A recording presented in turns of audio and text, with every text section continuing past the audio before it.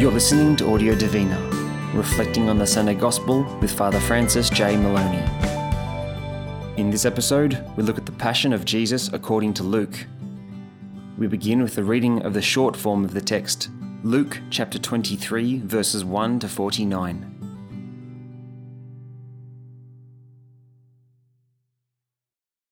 The whole assembly then rose, and they brought him before Pilate. They began their accusations by saying, "We found this man inciting our people to revolt, opposing payment of the tribute to Caesar, and claiming to be Christ, a king." Pilate put to him this question. "Are you the king of the Jews?" He replied, "It is you who say it." Pilate then said to the chief priests and the crowd, "I find no case against this man." But they persisted. "He is inflaming the people with his teachings all over Judea and all the way from Galilee, where he started, down to here." When Pilate heard this, he asked if the man were a Galilean, and finding that he came under Herod's jurisdiction, he passed him over to Herod, who was also in Jerusalem at the time. Herod was delighted to see Jesus. He had heard about him and had been wanting for a long time to set eyes on him. Moreover, he was hoping to see some miracle worked by him. So he questioned him at some length, but without getting any reply. Meanwhile, the chief priests and the scribes were there, vigorously pressing their accusations. Then Herod, together with his guards, treated him with contempt and made fun of him. He put a rich cloak on him and sent him back to Pilate. And though Herod and Pilate had been enemies before, they were reconciled that same day.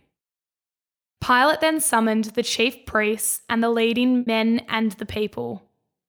He said to them, "You brought this man before me as a popular agitator. Now I have gone into the matter myself in your presence and found no grounds in the man for any of the charges you bring against him.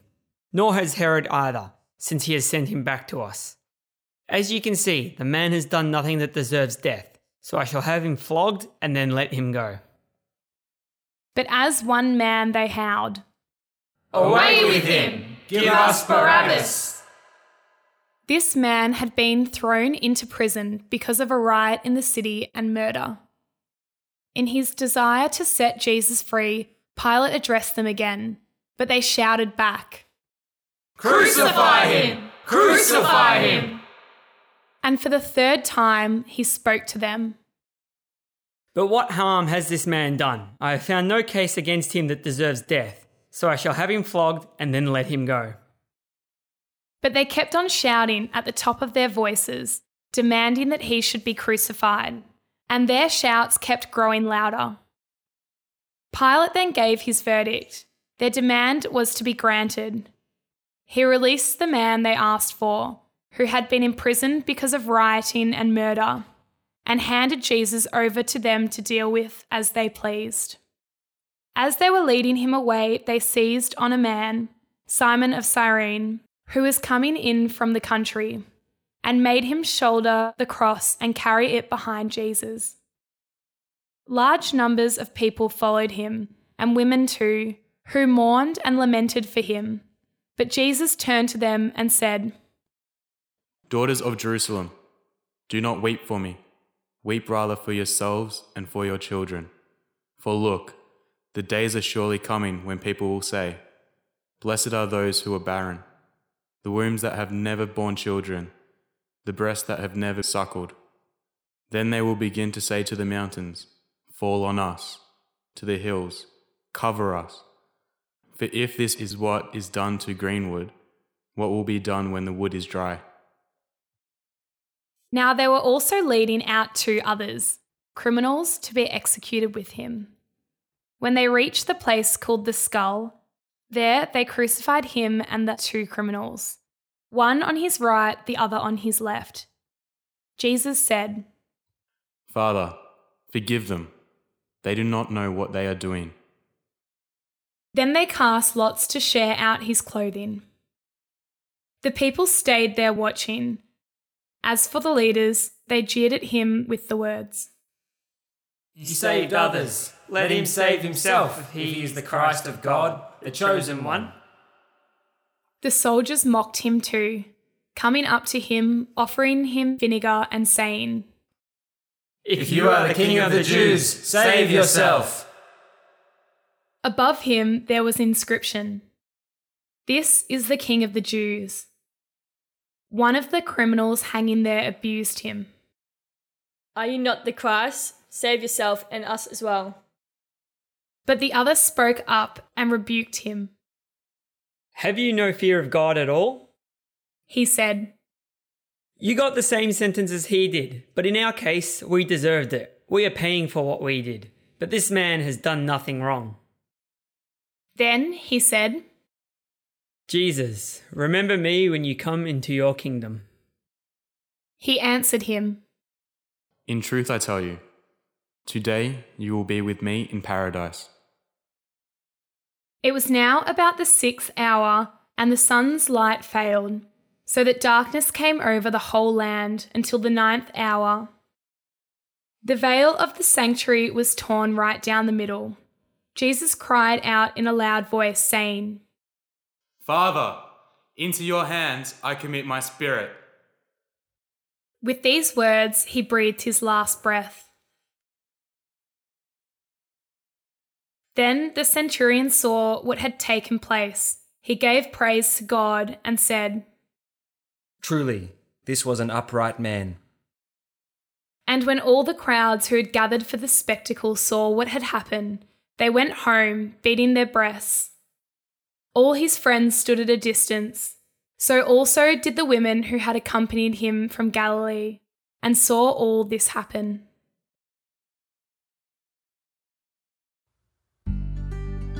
We will now hear a reflection on the full text from Father Maloney.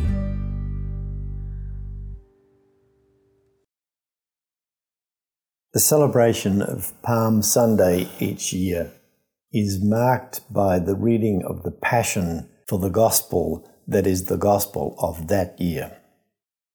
Year C is the year of Luke, and so on Palm Sunday we read the Gospel story of Jesus' Passion as Luke reports it. It is impossible within the confines of our Audio Divina sessions to give an explanation of every passage in this long narrative. What I wish to do is to provide some of the highlights of the story as it is told by Luke in a way that may help you when you come to listen and share in the Passion story on Palm Sunday, to catch the unique insight that Luke has into the meaning of the death of Jesus.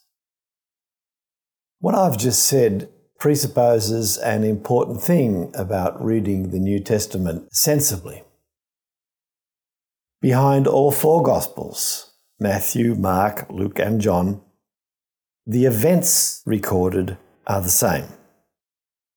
There is a meal, the prayer in Gethsemane, the arrest with Judas is a major player, the Jewish trial in Luke in the morning, probably closer to what happened, because in Matthew and Mark it's in the middle of the night, which is most unlikely.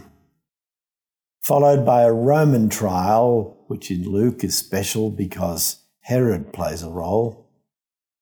That is followed by the way of the cross, the crucifixion itself, the death and the burial of Jesus.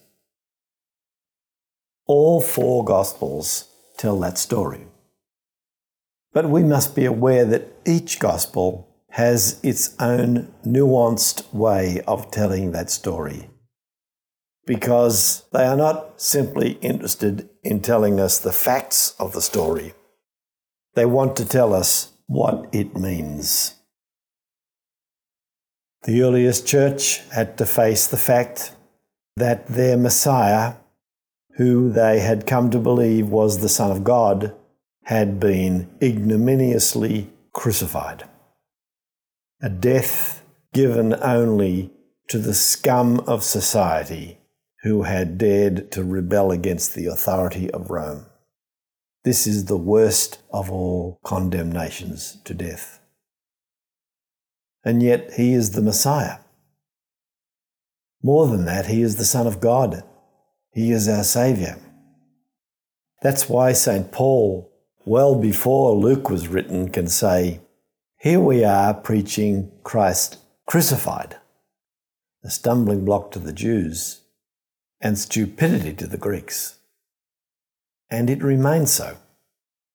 The belief in a crucified Messiah is a belief that really doesn't make human sense. And so through their narratives, Matthew, Mark, Luke and John insinuate the meaning of the events, not just simply what happened on that Friday. So for our session today, I simply wish to point out a few, not all, but a few of the characteristics of the way Luke tells the story.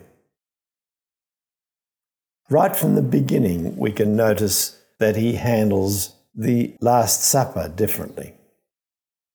The report of the meal is much longer, and it has two parts.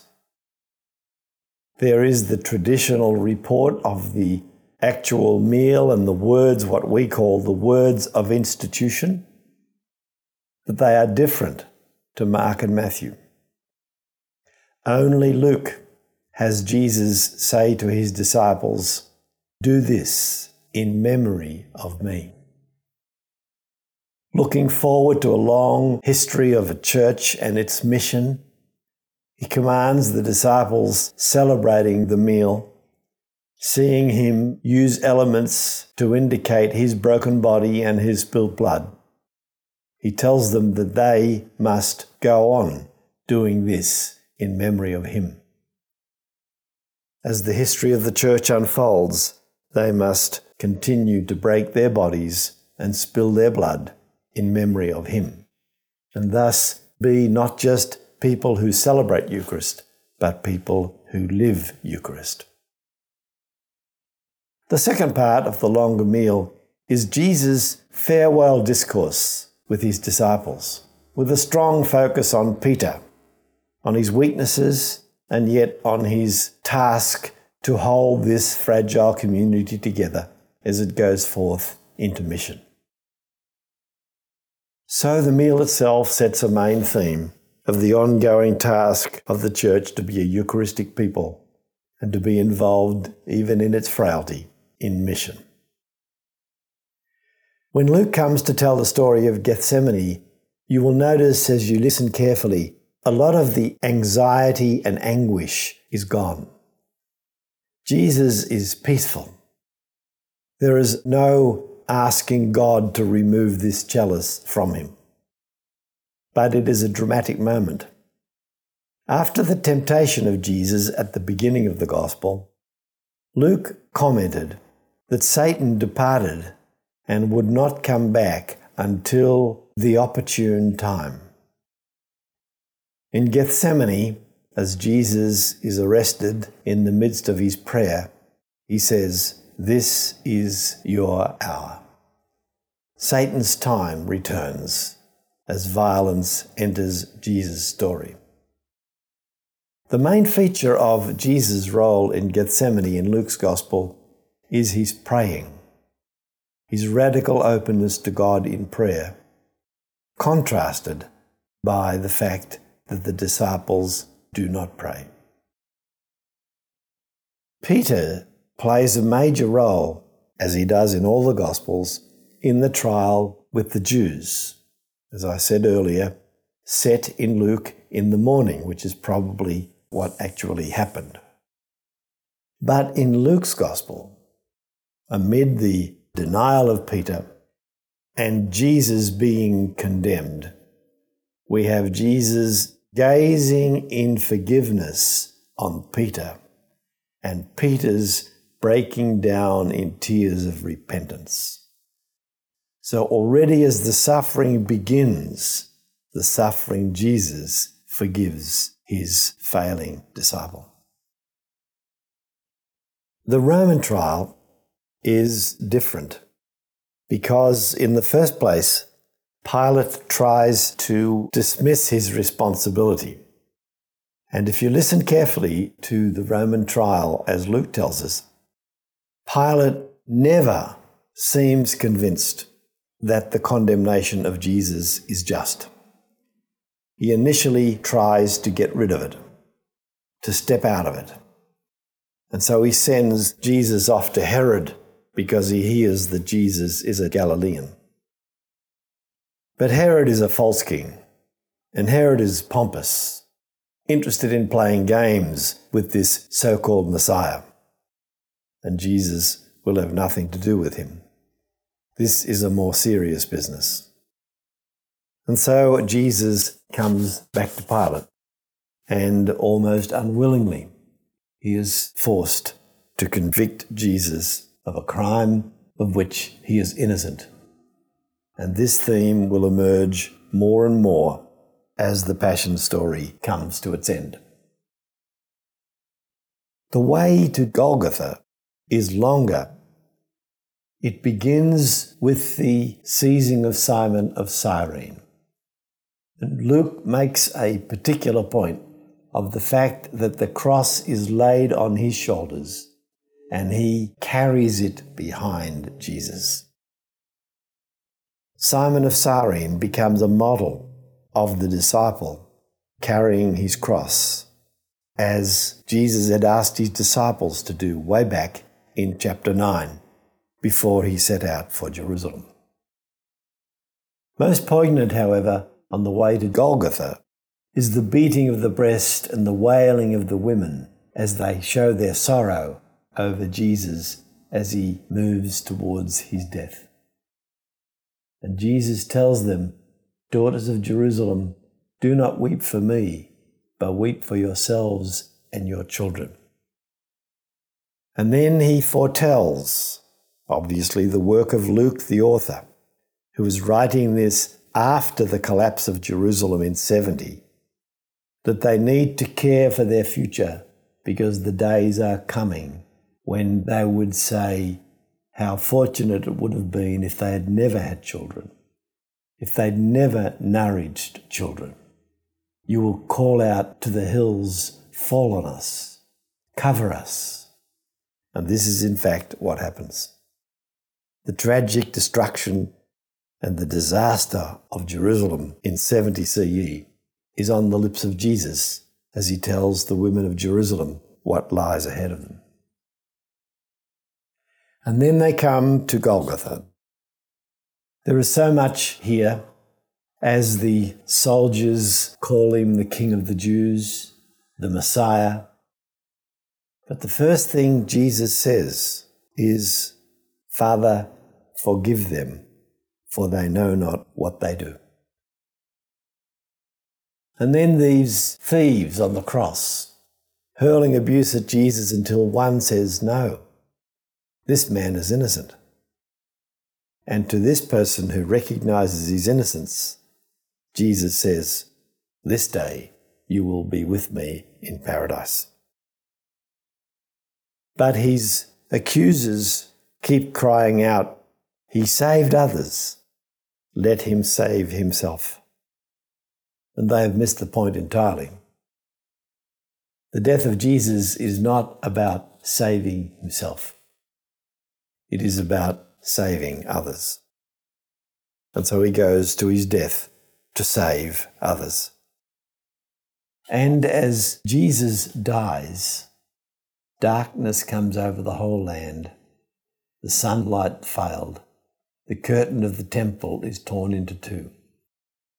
The Holy of Holies is open to the whole world. In Matthew and Mark, those events are a consequence of the death of Jesus. In Luke, they usher in the death of Jesus. They are reported before it happens, so that when it happens, we know that a new age is beginning. And this new age is proclaimed by the centurion, who doesn't say, as you find in Mark and Matthew. Truly this man was the Son of God, but he says, truly this man was innocent.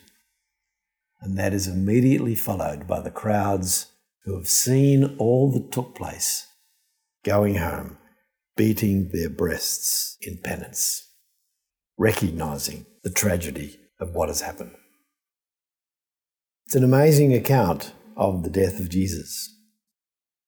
Repentance begins immediately. Jesus' death saves.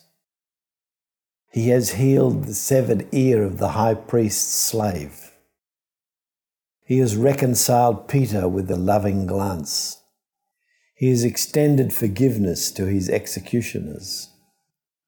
He's invited a repentant criminal to join him in paradise, and the crowds are moved to repentance. And the burial is carried out by a man called Joseph of Arimathea, who came from the Jewish town in Galilee. And as he's buried, the women who also came with him from Galilee and who have been with him throughout his ministry saw the tomb and how his body was laid.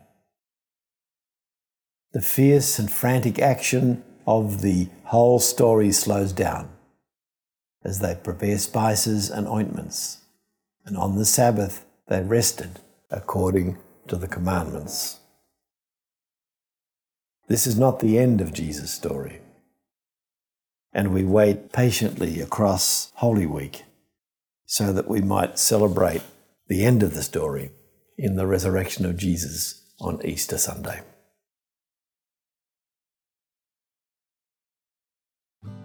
Thanks for listening to Audio Divina. This concludes today's episode. Tune in next week on Holy Thursday, Good Friday, Holy Saturday and Easter Sunday for reflections on the Gospels for each day.